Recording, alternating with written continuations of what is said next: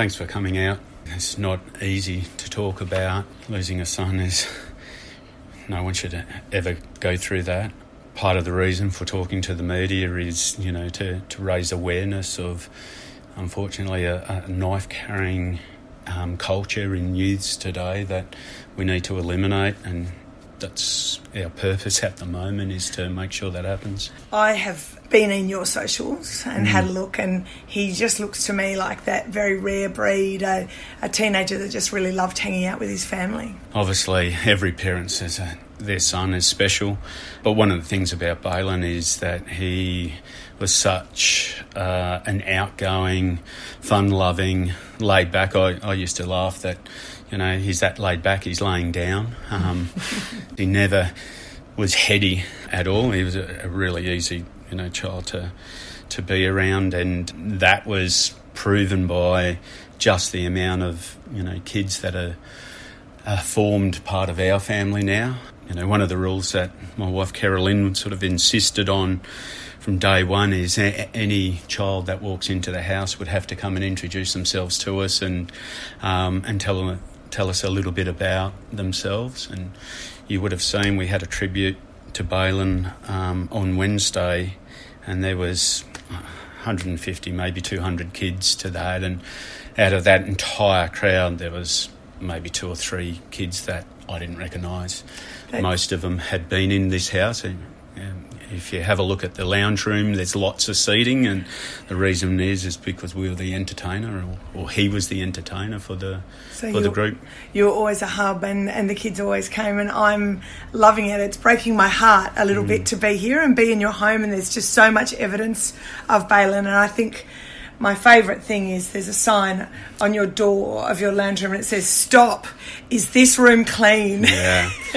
I love that sign because you were just always in touch with him. Look, as much as we love Balin, he wasn't perfect. We would say to him, put the dishes away, put them in the dishwasher. So we go to the kitchen, and yes, the dishes were put away, but all the knives and forks are still left out. So you said dishes. Yeah, that's right. You were clear. Well, he followed instructions well, let's say that. So he was a bit of a trickster, a bit of a character. Would try and scare you, at night, or scare mum a lot. So yeah. And he should have been starting year 11 this week. Yes, that's right. He's schooling. He went to Buddina throughout at primary school, so hence a local boy, and then off to grammar. And he had year 7 and 8, basically most of 8 at grammar school. And a couple of reasons: COVID, and he wanted to be around his friend group that was going to Kawana State School. So we allowed him to go Kawana State School, and what was a bit of a surprise is halfway through last year, Balin came to us and said that, getting on in his formative years and education, he wanted to go back to grammar and give himself the best opportunity to, sort of do well at school and in life in the future. So, Michael, what's the message you want to get out to the community? I guess we were blindsided by this knife-carrying culture that's out there. I read a statistic that in 11 months in the previous year that there was 4,551 arrests made around youths carrying knives. Now, when you think about that statistic, that's Queensland, that's 11 months. That's who got caught. What's the number that didn't get caught or don't come, somebody like Balin, or, the boy that was allegedly stabbed Balin, or his friends, they've never been in trouble with the police. So what is the number that is carrying knives? And I guess they carry them because they think they're protection, but they're not protection. That's right, yeah. Since this has all happened, I've been a bit of a father figure to 50 or 60 odd kids that have been through the house every day talking about it. Not one person carries a knife for malice. Not one person carries a knife because they want to hurt somebody. They carry a knife for protection. They think if they don't have a knife, then they're under arms. So how did we as a society let that happen, that our children think they have to protect themselves by carrying a weapon?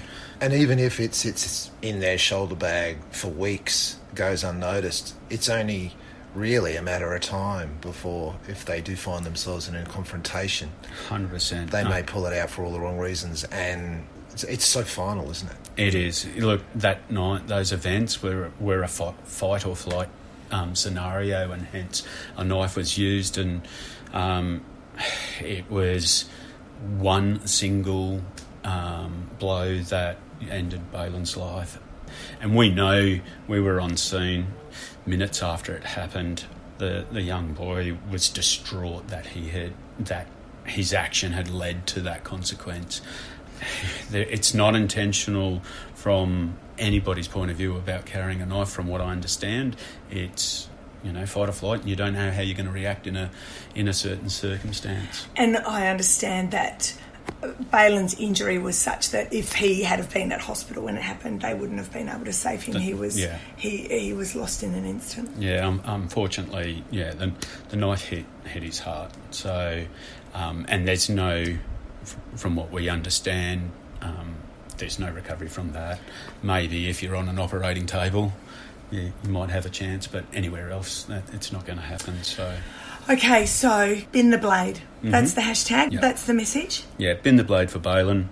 It's an online awareness program that we're putting together. We've put a website on, we've put a Facebook page on, an Insta page. We want everybody to sort of see this message. Kez and I, this is all very raw at the moment, but we will look at, whether this turns into a full-blown foundation, whether it turns into a charity, whether it turns into me visiting schools with the police and their knowledge and running some sort of awareness program for kids just to, change the culture.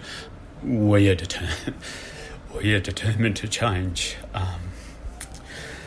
We're determined to change these kids' mindset, that's for sure. I just can't believe your composure, mate. You and your family are just holding it together, and my heart just goes out to you. I wish I had some words that could give you some comfort. Look, I guess there is no words, and holding it together, it's a massive roller coaster ride. But I guess one of the things that has, some good come out of this is just seeing our friends, our family, and the broader community, the Buddina community in particular, but the broader community has just reached out to us. And I've explained it to a few people, because you just said you have no words, and most people don't have words, but just showing us the love and support and understanding of this situation. Our hearts have been shattered into a billion pieces, and every time somebody gives us a little bit of support, one piece goes back together. So yes, there's 999,998 to go, but little by little we'll put our lives back together. You're seeing the community support. Yeah. And on that note, the celebration for Balin, Thursday. Yeah, Thursday, 10 o'clock at the Sunshine Coast Stadium. It's a celebration of life for Balin. Obviously friends and family, but also if Balin touched you in any way, we're quite happy to have as many people who wish to pay their respects to be there, and also, celebrate just such an awesome young child. Yeah. I heard a story from a really dear friend of yours about a kid that was in Balin's primary school that just came up to you and found you, and you didn't even know this kid, and he wanted you to know that Balin was the one kid that was good to him in primary school. Yeah, it was actually high school. Yeah, he was in high school, and so this young boy, said, "Do you remember me?" He'd greatly changed since then, and he mentioned that Balin took him under his wing and was one of the very few people that sort of paid him the time of day.